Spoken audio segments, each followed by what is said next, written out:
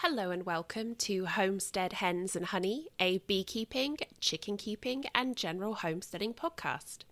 I'm your host, Gemma, and today I am continuing my book review of The Lives of Bees by Thomas Seeley, and we're going to be talking about Chapter 9, which covers temperature control. Before I get started on the meat of today's episode, I wanted to do a couple of homestead reports. So first and foremost, thanks so much for the wonderful response I had to my Hive Drive interview, or interviews, I guess I should say. I'm really happy that people enjoyed it. I saw that I have some new followers. Welcome. Thank you for joining me. I hope you find my podcast interesting and maybe even helpful in some way. In terms of what's actually happening here on the ground, we're getting to the point where my tomato plants are producing. I haven't had like a full harvest yet, but it's going okay. I'm not sure my bean plants are going to make it. One set got eaten by deer, and the other set was eaten by some kind of pest, and I've had a really hard time controlling it. I think it was a kind of caterpillar, and as a result all the leaves are very lacy and it's not looking very strong. I'm not sure what's going to happen there, but at least 3 plants are quite tall now and still holding on, so fingers crossed I might get something. My corn is going okay. I mentioned previously that I had accidentally spaced them too close together, so that's something that I will be correcting next year. I have had my first mini harvest, 2 cobs that are very, very small, maybe 4 inches long, but it's something, and I'm pleased that I got anything, considering that they clearly weren't planted as well as I'd hoped. Also, I did that thing where I just kind of planted everything and let it go with minimal fussing, and as a result I didn't really read a super amount into how corn fruits. So for some reason I thought all the ears of corn would be on the top of the plant, and they actually grow between the main stalk and like a leaf offshoot, and in that little V is where they grow. So that took me by surprise. That's something new for me to learn. I'm continuing with the ever-present battle of weeding everything by hand and then mulching the beds to try and prevent further regrowth, and I have finally started on my very much neglected side bed area. The part closest to the house has been done, but the big circular bed that I've basically just abandoned to weeds and wildflowers needs more work, and I did leave it this long on purpose, actually, because we have a full nectar flow of things like goldenrod and what was some of the other things?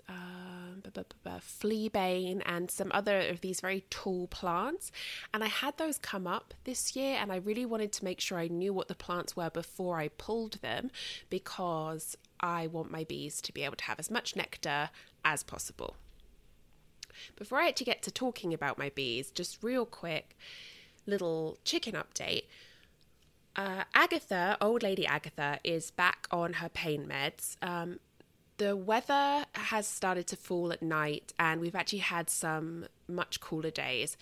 And you can see that the daylight hours are getting shorter, and so the chickens have slowly started their molt. And for anyone who is new here or isn't familiar with chickens will shed their feathers once a year in the fall and then regrow them. And it's a very tiring and itchy process. So regrowing feathers requires a lot of protein. This is the time of year when I will increase their protein in their food. I give them a different kind of pellet food. I increase their treats of like insect proteins. Sometimes I even scramble up some eggs and give that back to them, and so on and so forth. And like I said, it makes them uncomfortable and they can be a little irritable. They'll also stop laying when they are heavy into the molt because they need all the protein and energy for regrowing feathers. So I noticed Agatha just seemed a little quiet, and I saw that the molt was coming in. So I started her on the pain meds, and within about 24 hours, she seemed more comfortable. And when I had her, because I use a needleless syringe to, carefully drip the pain meds into her mouth, I gave her a full body inspection, and she might have lost a little weight. She's still very hefty, but her crop never really feels full anymore, which I am a little concerned about. But hopefully, again, it's just her being kind of uncomfortable, and so maybe not eating as much.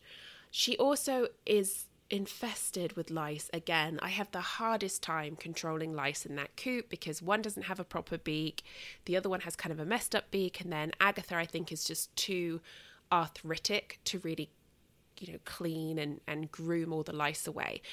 And I've been trying all kinds of things that don't involve pesticides, like very strong pesticides that linger in the environment, because I have bees. And I also use the deep litter method, where there's a natural composting that happens, and that doesn't happen if I kill off all the beneficial insects. And clearly it just wasn't enough to hold the lice. So I finally bit the bullet, and what I did was I used a very, very, very small amount of Frontline Plus, which is a flea and tick treatment. It's a topical liquid treatment that you give to dogs and maybe cats. Obviously, I have the dog one because I have 3 dogs.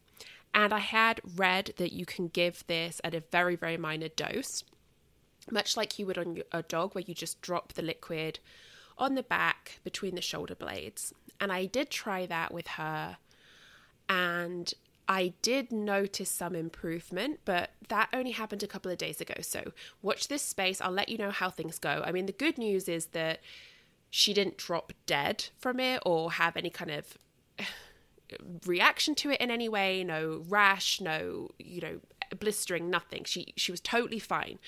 So fingers crossed it will work. I have really considered whether I should try and find her a situation with someone who keeps chickens in the house, because keeping her inside is really the only way to keep lice off her at this point. But I don't really know a lot of people with house chickens. I would have to advertise. And I worry about that because, she's not an easy chicken in the sense that she does have a lot of illnesses. She's kind of a hospice chicken because she has that weird mass that could be a tumor that we're just sort of, there's nothing we can do for it. So we're just letting her live day by day. And I don't want to push that responsibility onto anyone else, but I'm not set up for a house chicken. So I don't know. Watch this space. I keep trying to improve her living situation outside as best as I can. And she is happy, and she does love her flock mates, and she is a good chicken and a sweet girl. So I don't know. I hope I'm doing enough. I guess it never feels like enough, but hopefully it is. Anyway, in hive news, the fall flow has finally started, and I am so grateful. However, my girls are still spicy as hell, and, it's mixed. I think I went out 10 days ago, and I tried to get back into Hive 1, which is my Ohio lineage queen, and they were extremely unhappy. And although I was able to get some information about what was going on with them, I wasn't able to do the mite check that I had planned, in part because they were getting so aggressive that I was getting stung through my suit, which never happens. At least to me. I have it's a pretty sturdy suit. My girls are usually pretty chilled out. This was a first time for me. They were just so determined to get me. So I just decided it wasn't worth pushing them anymore. I don't want them sacrificing themselves. I was getting upset. They're obviously upset. So I was done. But I will say I'm glad I still went out, because what I did get to see in that hive is that they're not planning on swarming, which, I knew the chances were low because we've been in a dearth for so long, and that is not the ideal time to swarm because they are low on resources. But it was good to be reassured, because I am behind on getting in there because they have been so bad-tempered. I also was able to ascertain that the queen is still there. Queen Caredwin is still alive and well, and based on what I found, which was 1 frame of fully capped brood, 2 frames of mixed brood, so sort of eggs to smaller larvae, that I know there was a brood break during the dearth, but now the queen is back up to laying again. And that's good. That's what I want to see, because as we move into fall, now the hive is working to boost their population in preparation for winter and boost their stores.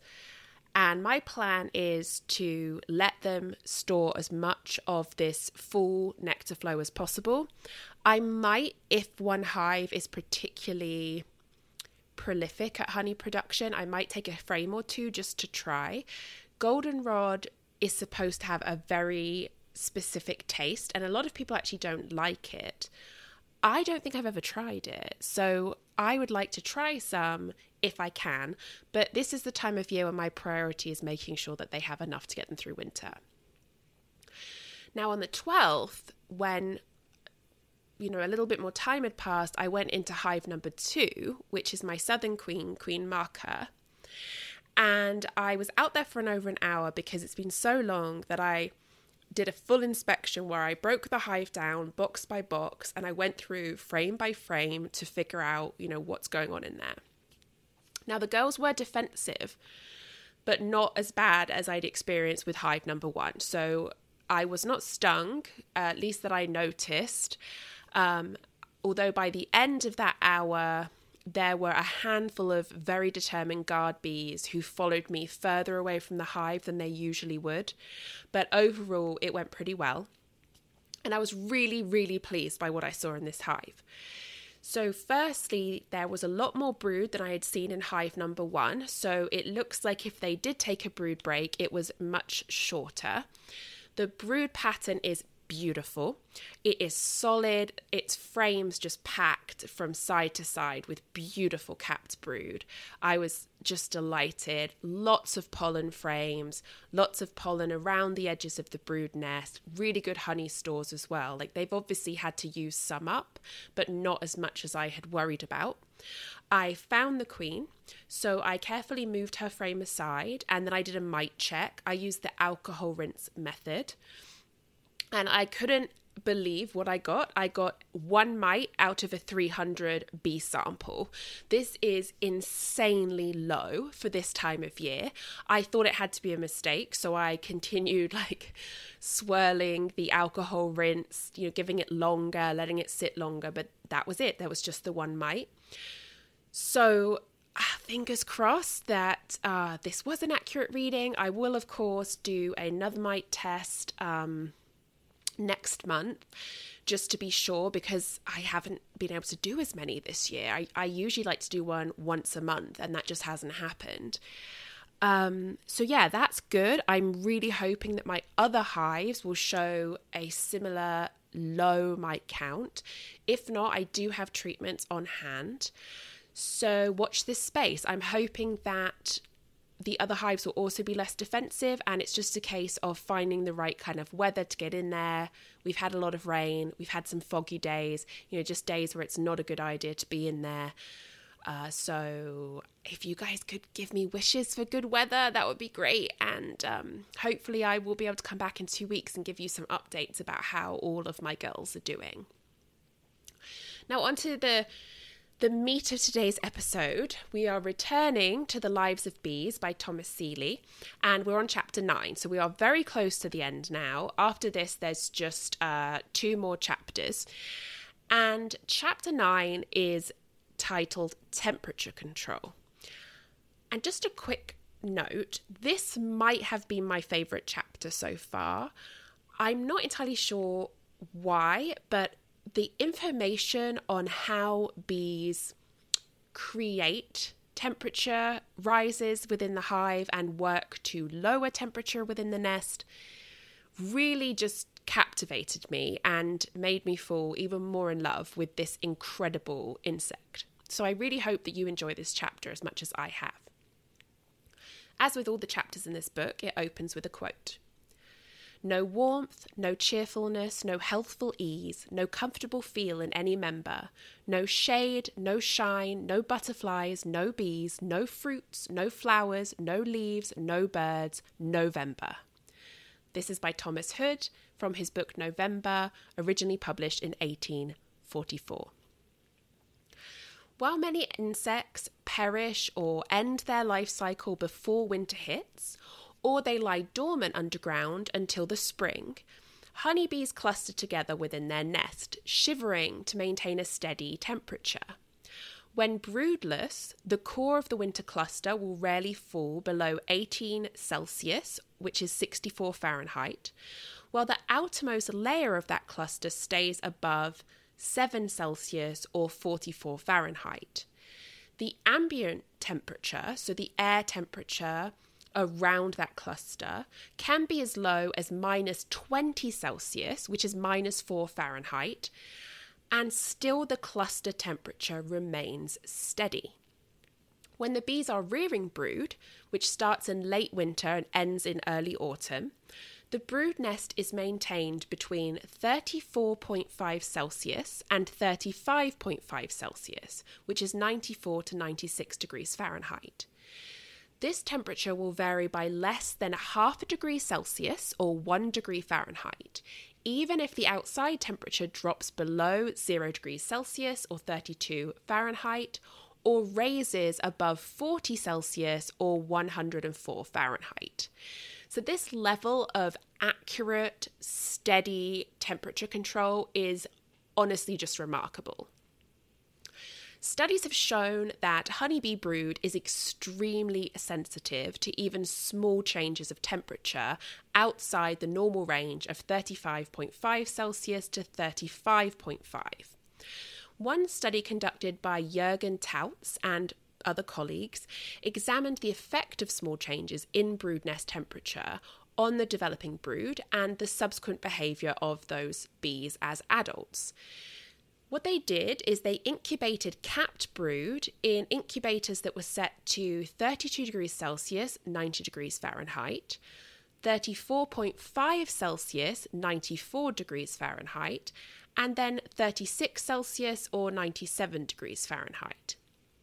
Each group of bees was carefully labelled upon emergence and then introduced to a foster colony housed within an observation hive. A sugar water feeder was placed 300 metres or 980 feet from the hive, and the foragers were observed. It was noted that a bee raised at the lower temperature of 32 degrees Celsius or 90 degrees Fahrenheit performed just 10 circuits of the waggle dance after returning to their hive, whereas those bees raised at the higher temperatures performed 50 circuits on average. The bees raised at the lower temperature also demonstrated less precision while transmitting directions via the waggle dance. Later work looked at the effect of brood rearing temperature on bee brains. Results showed that temperature had a direct effect on the connections between neurons in the centres of information integration, which is known as mushroom bodies. These connections were highest in bees that matured at the normal brood nest temperature and were significantly lower in bees raised at temperatures just 1 degree Celsius or 2 degrees Fahrenheit above or below normal. So basically, brood rearing temperature has an absolutely direct effect on the development of a bee's brain. To fully understand how honeybees maintain a stable temperature within the brood nest, we need to examine how they produce heat and how heat is subsequently lost. Both of these components are equally important when looking at the whole. The processes that affect heat production and loss are fundamentally the same within wild colonies and those managed by us, but how much effort is required for each differs greatly depending on nest structure. Therefore, we see a difference in wild colonies and our managed hives. Overall, colony thermoregulation or temperature control is generally easier for wild colonies due to the nature of their nest cavities. So, for instance, the thickness of the tree cavity, the use of propolis to seal all cracks and coat the walls and the ceilings, etc., etc. Those of us who have overwintered our colonies in cold areas already know how important insulation and wind access, or draftiness, is when it comes to overwintering success. This is because these two things, insulation and draftiness, influence the microenvironment of the nest colony. Increasing insulation and decreasing cold drafts directly slows the heat flow between the microenvironment and the macroenvironment of the outside world. In simple terms, even if the outside air temperature is bitterly cold, a wild colony living in a deep-walled, well-insulated tree cavity will need to produce less heat to maintain the brood nest temperature. This next section is called Evolutionary Origins of Colony Thermoregulation. How do bees generate heat to warm their brood nest? They use their flight muscles. Flying is tremendously energy intensive. A honeybee consumes large amounts of energy to fly and in turn produces a certain amount of heat through metabolic processes. Thomas Seeley points out that as much as 80% of energy used for honeybee flight appears as heat in the muscles. Interestingly, the rate of heat loss during flight is relatively low, with a honeybee's thorax reaching temperatures usually just 10 to 15 Celsius or 18 to 27 Fahrenheit above the ambient temperature. Not only does flight generate heat, but conversely, heat is essential to allow the process of flight. A honeybee must maintain a thorax temperature above 27 degrees Celsius or 81 degrees Fahrenheit in order to fly. Any cooler, and the flight muscles cannot achieve the high rate of wing beats needed to allow the bee to take off and then fly. Due to this, honeybees have evolved the ability to warm up their muscles in order to reach the required temperature for flight. They do this by activating the wing levator, which is the lift, and wing depressor, or downwards, muscles at the same time. These muscles contract isometrically, i.e. the muscles are active but not changing in length, which results in heat production but very few or no wing vibrations. So basically, the bee is standing still, contracting these muscles, but the wings aren't moving noticeably. It is these very same muscles that are used to heat the brood comb. Studies that recorded the temperature of foragers preparing to fly and nurse bees heating capped brood showed identical temperature rises of 2 to 3 degrees Celsius or 4 to 5 Fahrenheit per minute in thorax temperature.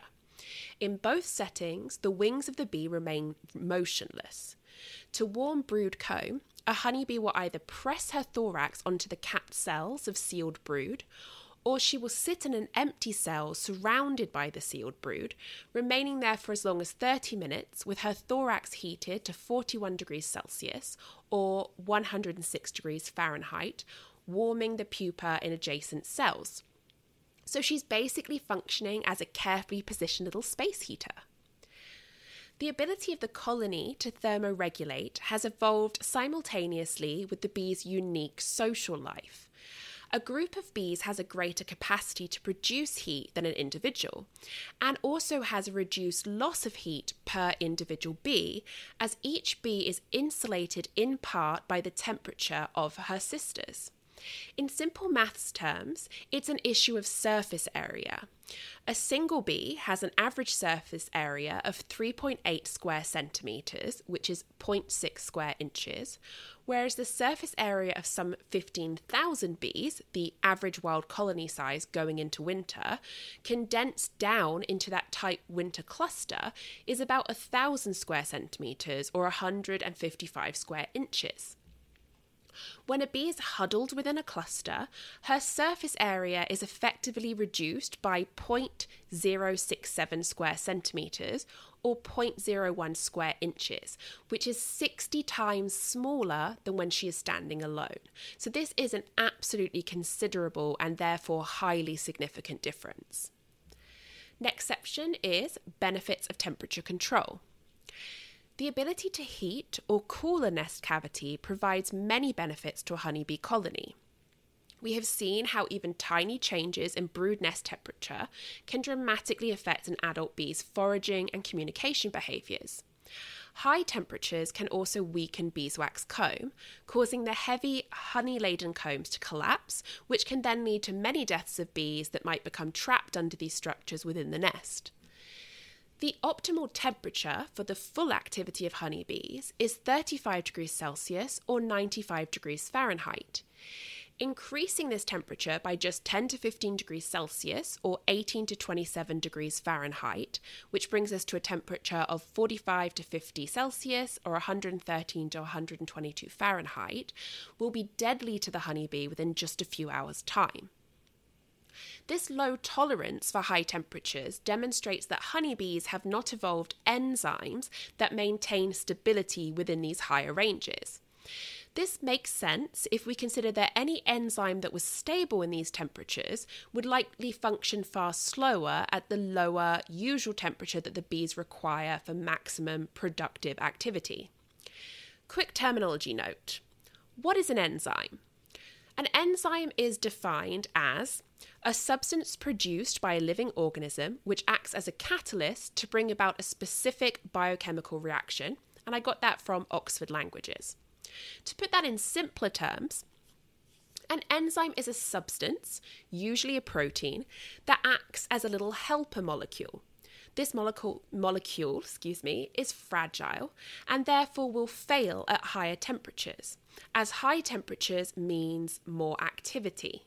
High temperatures speed up reaction rates, but this in turn puts more stress on the enzyme structure, eventually leading to failure or the enzyme breaking apart. So keep that in mind when the enzyme is mentioned throughout this chapter. So based on what I've just discussed, we can see that the significance of adapting to avoid nest overheating is obvious. But Seeley asks, what then has favoured the evolution of nest warming?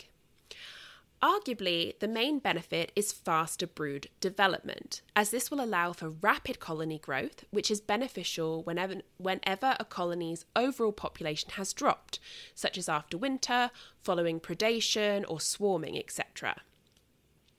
Studies, such as one by Vern G. Millam, have found that brood development slows significantly at cooler temperatures.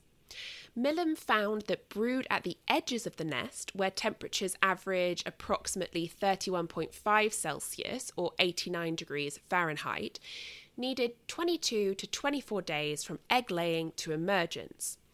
Brood at the centre of the nest, where temperatures are on average 3 degrees Celsius or 4 to 5 degrees Fahrenheit warmer, only required 20 to 22 days to complete their development.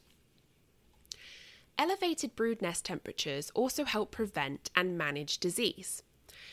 A study by Anna Maurizio in the 1930s demonstrated that chalk brood, a fungal disease, cannot infect a brood maintained at a steady temperature of 35 degrees Celsius or 95 degrees Fahrenheit.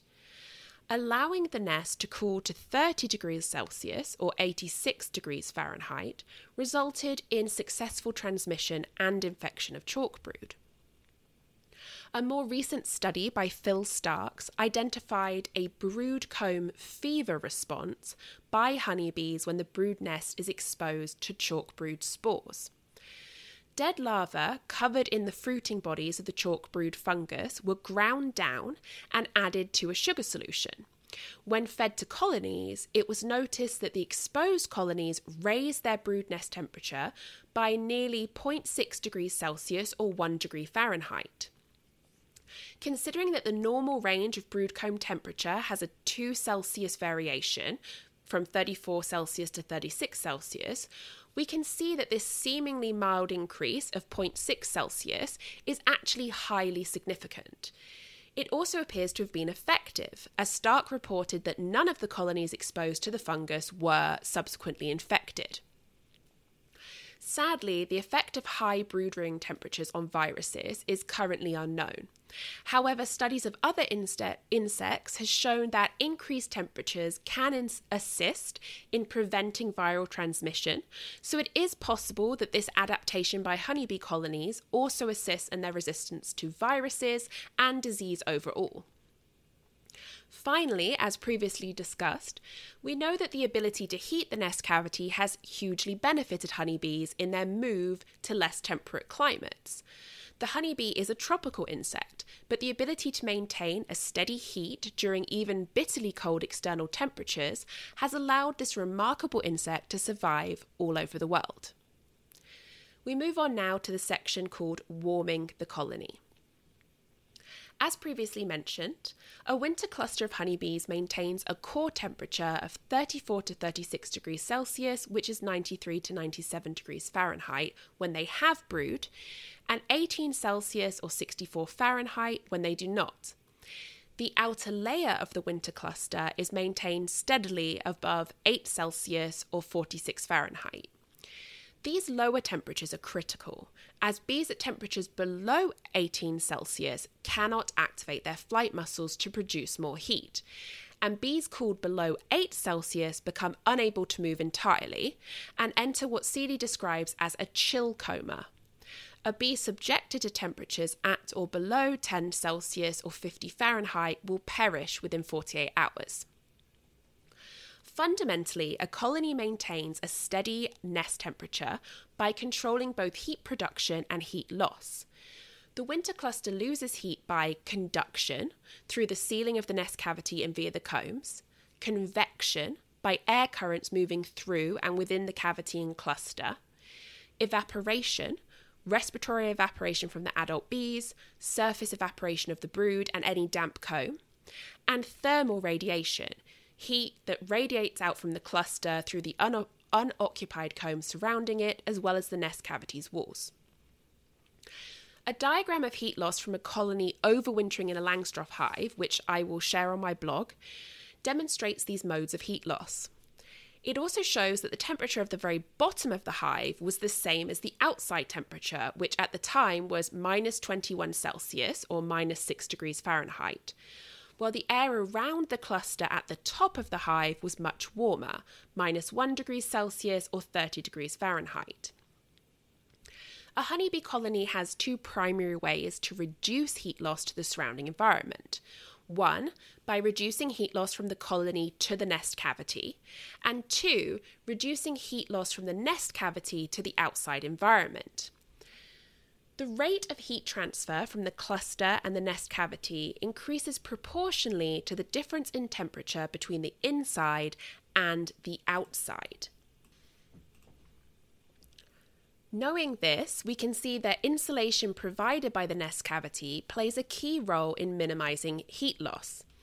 Thick, well-insulated walls will have a lower rate of heat transfer to those that are thin or cracked. Honeybees also decrease this rate of heat transfer by the mere act of clustering. When the temperature within the nest cavity drops below 14 Celsius or 57 Fahrenheit, the cluster is formed. If the temperature continues to fall, the bees press together more closely, thereby shrinking the overall size of the cluster. At around minus 10 degrees Celsius or 14 Fahrenheit, however, the cluster contraction reaches its limits and no further reduction in size is possible. Between the onset of clustering at 14 degrees Celsius and the limit of cluster size reduction at minus 10 Celsius, the honeybee cluster shrinks almost 5 times its original size. That's an exceptional reduction in size and therefore surface area. This decrease in surface area helps decrease heat loss by thermal radiation. The tightly pressed together bees also reduce heat loss by convection or air currents, since there is less space for air to move through the cluster, and the outer mantle of said cluster forms a tight barricade of little bodies to block air from entering the inner layer. This method of reducing heat loss by clustering is so effective that a study by Edward E. Southwick demonstrated that this rate of low heat conduction actually matches or is even less than that of birds and mammals of equal weight to the cluster. This means that the outer layer of bees is as effective at preventing heat loss as the feathers of birds and the fur of mammals, and that is truly incredible. Now, we know that the thickness of tree cavities used as nest sites provides valuable insulation to the colony. The thick bark of the tree conducts heat very slowly, so the warm air of the internal cavity is slower to cool. One benefit of this slow rate of heat loss is that the bees inside the nest cavity can remain active through more of the winter months, making it easier for them to have access to the honey stores needed for their survival. Conversely, bees that nest in such environments might be slower to wake up in the spring, as the thick walls of the tree are also slower to heat. Once they become cold, it takes longer for them to warm up, which could delay spring emergence of the colony.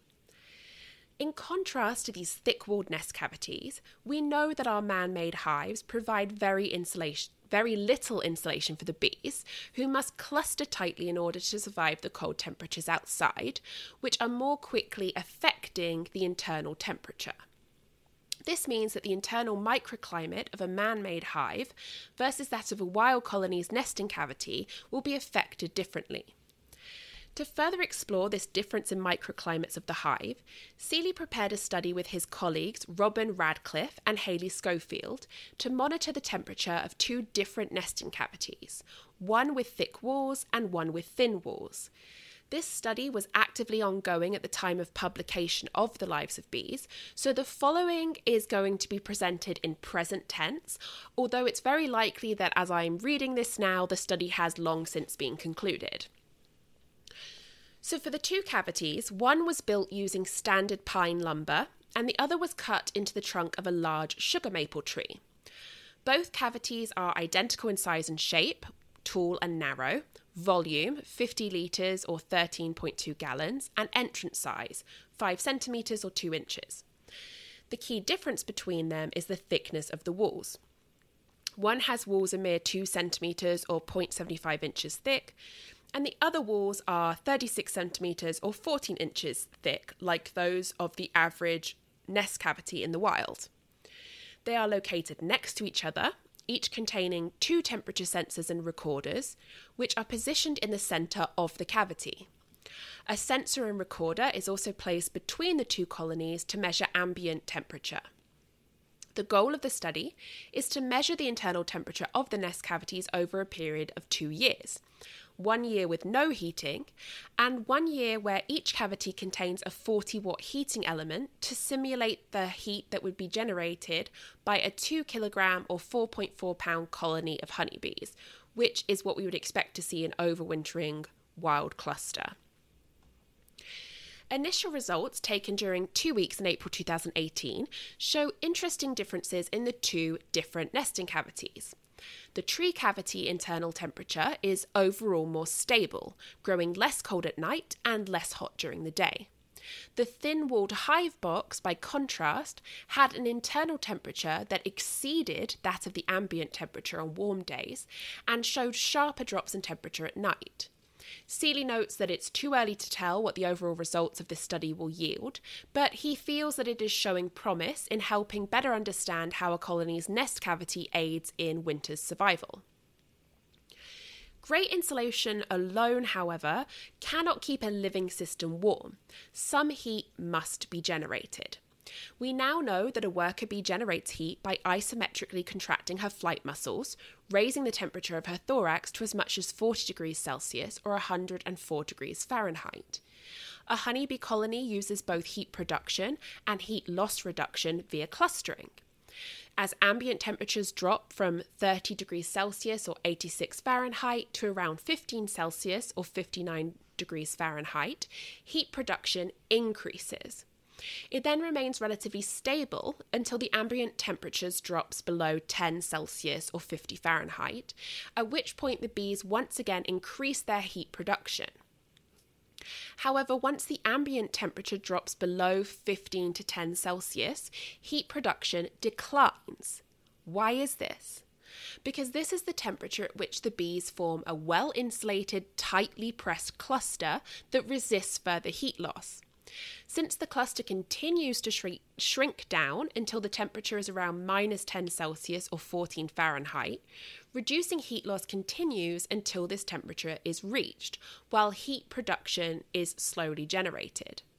Seeley posits that perhaps the reasons that colonies do not cluster at higher temperatures is due to it limiting colony activities such as foraging and food storage. Now we move on to the section entitled Cooling the Nest. Earlier in the chapter, we learned how sensitive honeybee larva is to even small changes in temperature. Just as the brood nest needs to be warmed at times, it also needs to be cooled. If the brood is subjected to temperatures just 2 to 3 degrees Celsius or 3 to 5 degrees Fahrenheit above 36 Celsius or 97 Fahrenheit, their development will be disrupted and they can perish. One cause of colony heating is simply the metabolic processes of all the bees, including those incubating. Thin-walled, man-made hives also face the threat of high outer temperatures heating up the internal cavity during the warmer or the hot months. Honeybees are just as good at cooling a nest as they are of heating it. A study conducted by Martin Landauer in southern Italy demonstrated just how stable honeybees can keep their internal nest temperatures, even when subjected to extremely hot conditions. He placed a colony of bees within a thin-walled, wooded hive on a lava field in Salerno, Italy, that receives a large amount of sunlight each day. He found that the colony's internal hive temperature never rised above 36 degrees Celsius or 97 Fahrenheit, even if the outside temperature soared to a whopping 140 degrees Fahrenheit. Landauer had also placed an empty hive nearby and recorded that its internal temperature reached 106 degrees Fahrenheit at the peak of the day, so we can see that the bees are actively cooling their nest. So how do bees do this? Well, they use 3 primary cooling mechanisms. 1, spreading out the adults within the nest and partially evacuating it, which reduces internal heat production and increases heat loss via convection. 2, fanning, which is forced convection, forced movement of the air. And 3, spreading water on the combs, which uses evaporative cooling. Amazingly, fanning bees are deployed throughout the nest in chains that are aligned such as to drive the air along existing currents. So they work with the airflow, not against it. Fanning bees will also stand outside the opening of the nest, abdomens pointing away, to pull the warm air from inside the nest cavity to the outside, which honestly just seems incredibly clever and sophisticated to me and really blew my mind. Jacob Peters and colleagues at Harvard University has studied the velocity of airflow at the hive entrance, finding that it can be as high as 3 meters per second, which is 10 feet per second. This high velocity is only present when the brood nest temperature is reaching dangerous levels, so they reach this level of velocity when they're working very, very hard to cool the brood nest. The volume of airflow has also been studied by Engel H. Hesselhoff. Now, he constructed a hive with 2 openings, one at the top and one at the bottom, connected to an airspeed indicator, which is known as let's see if I can pronounce this, anemometer. Okay, anemometer. There we go. So with this setup, he was able to measure airflow through the hive produced by the fanning bees. At one point, he observed 12 bees spaced evenly across the 25 centimetre or 10-inch wide hive entrance, all fanning steadily.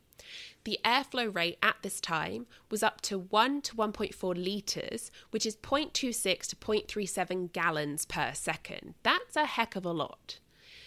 Hazelhoff also discovered that high levels of carbon dioxide within the nest cavity will trigger fanning behaviour, which means that fanning is also a behaviour that benefits the colony's overall respiration, not just as a form of temperature control.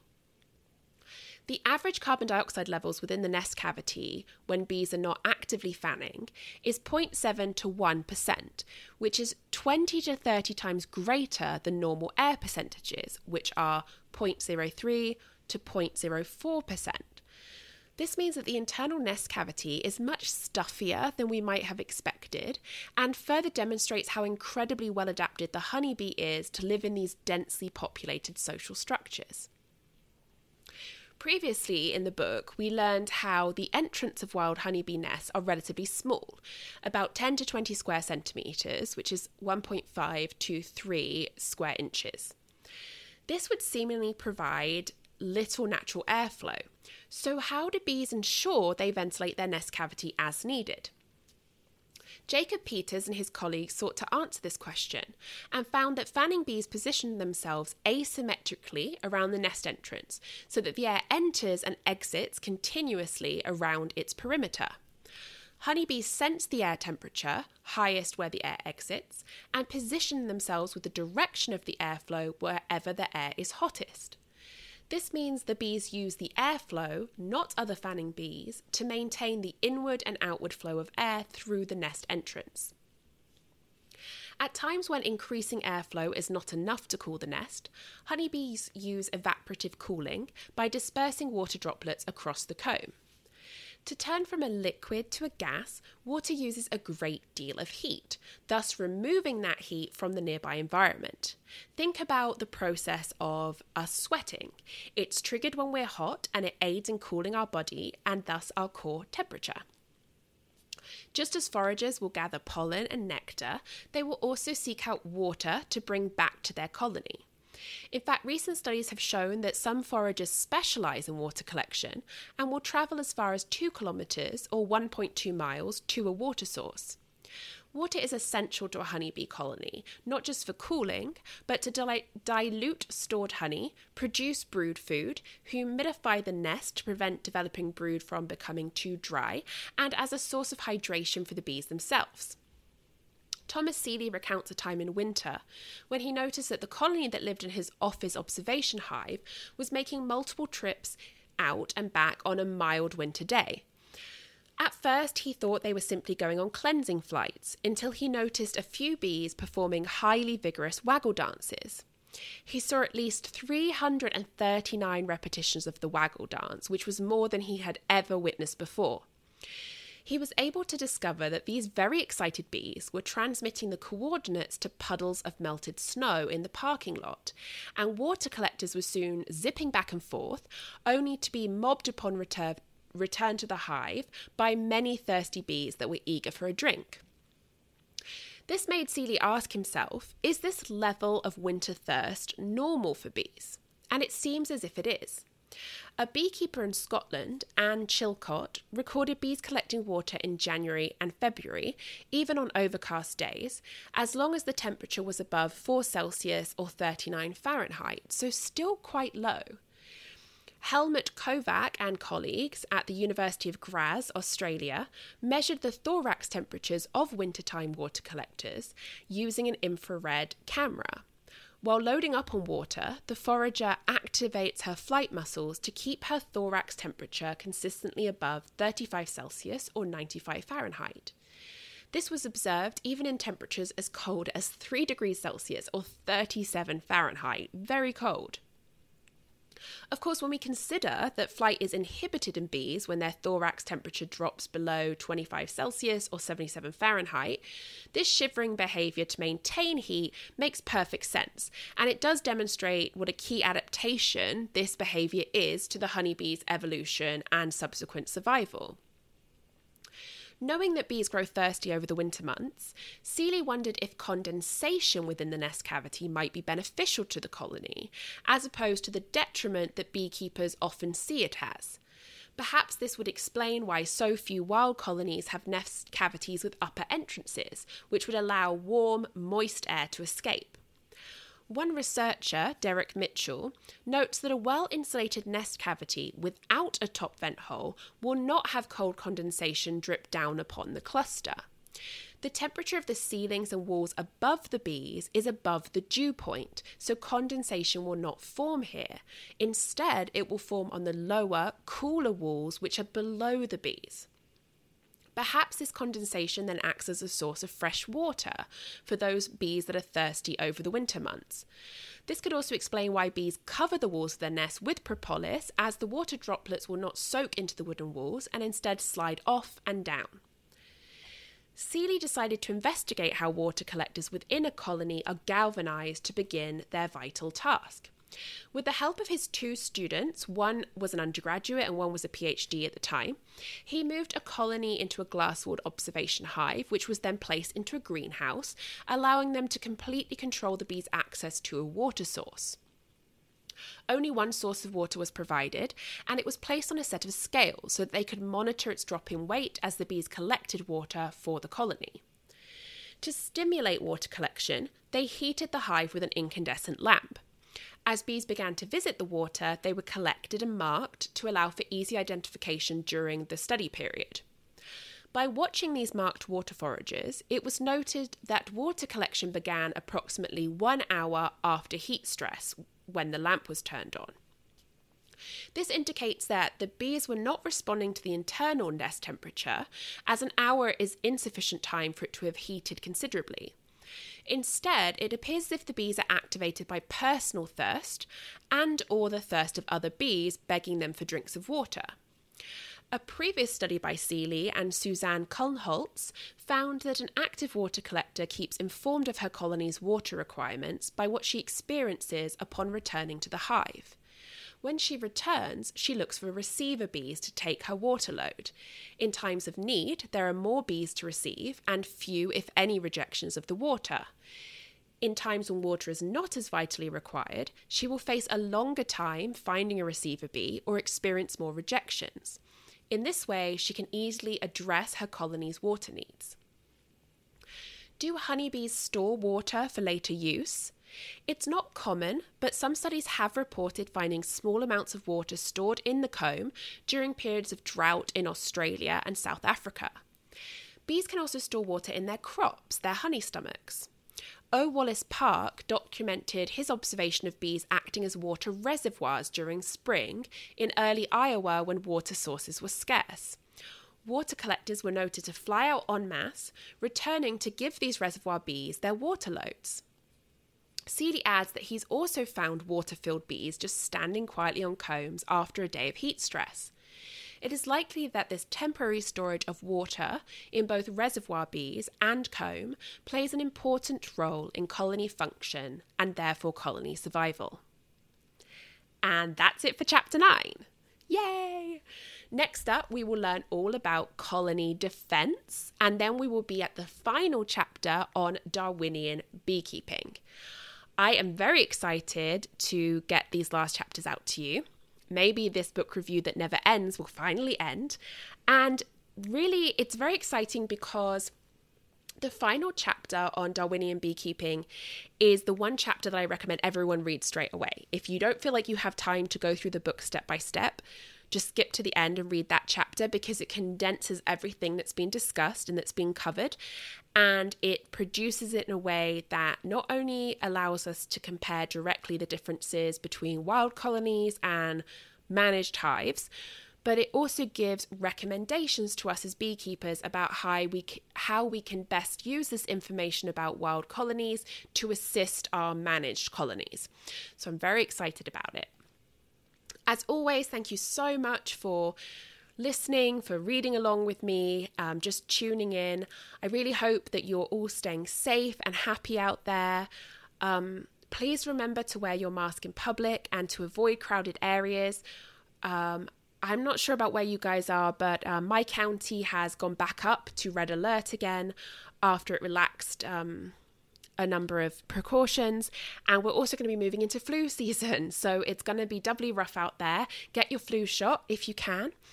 Keep in mind that we're only going to get through this as a community, so please abide by the health guidelines for your area. Don't become complacent. I know this is normal life for us now, but we have to remember that we need to protect ourselves and we need to protect the people around us, particularly those who are vulnerable, like small children, the elderly, and those with health issues like diabetes or autoimmune issues. So please wear your mask, please be safe. And also, I know I've got time to talk to you about this, but remember to vote. I don't care what side you vote for. If you have the right to vote, please exercise that vote. voting right. It's very important. I am a dual citizen.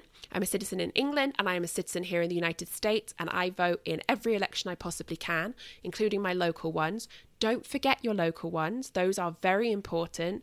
In fact, they're arguably more important than the big presidential elections because it's the local level that can sometimes enact the biggest change. So get those mail-in ballots ready if that's how you're protecting yourselves. Go out there, vote, do your part. So as always, you can find me on all the social media platforms, although you're more likely to find me on Instagram. I just love it over there. And you're welcome to email me at homesteadhensandhoney@gmail.com. I always love to hear from you guys, whether you want to ask me a question, just kind of chat. That's all fine. Corrections also totally fine. Please just let me know what you're thinking. Let me know what's going on with you. I just love to hear from you all. And I think that's where I'm going to leave you today. So I hope this was interesting. I hope that you are staying safe and you are taking care of yourselves. And please remember, hug your hens and then wash your hands. Talk to you soon. Take care.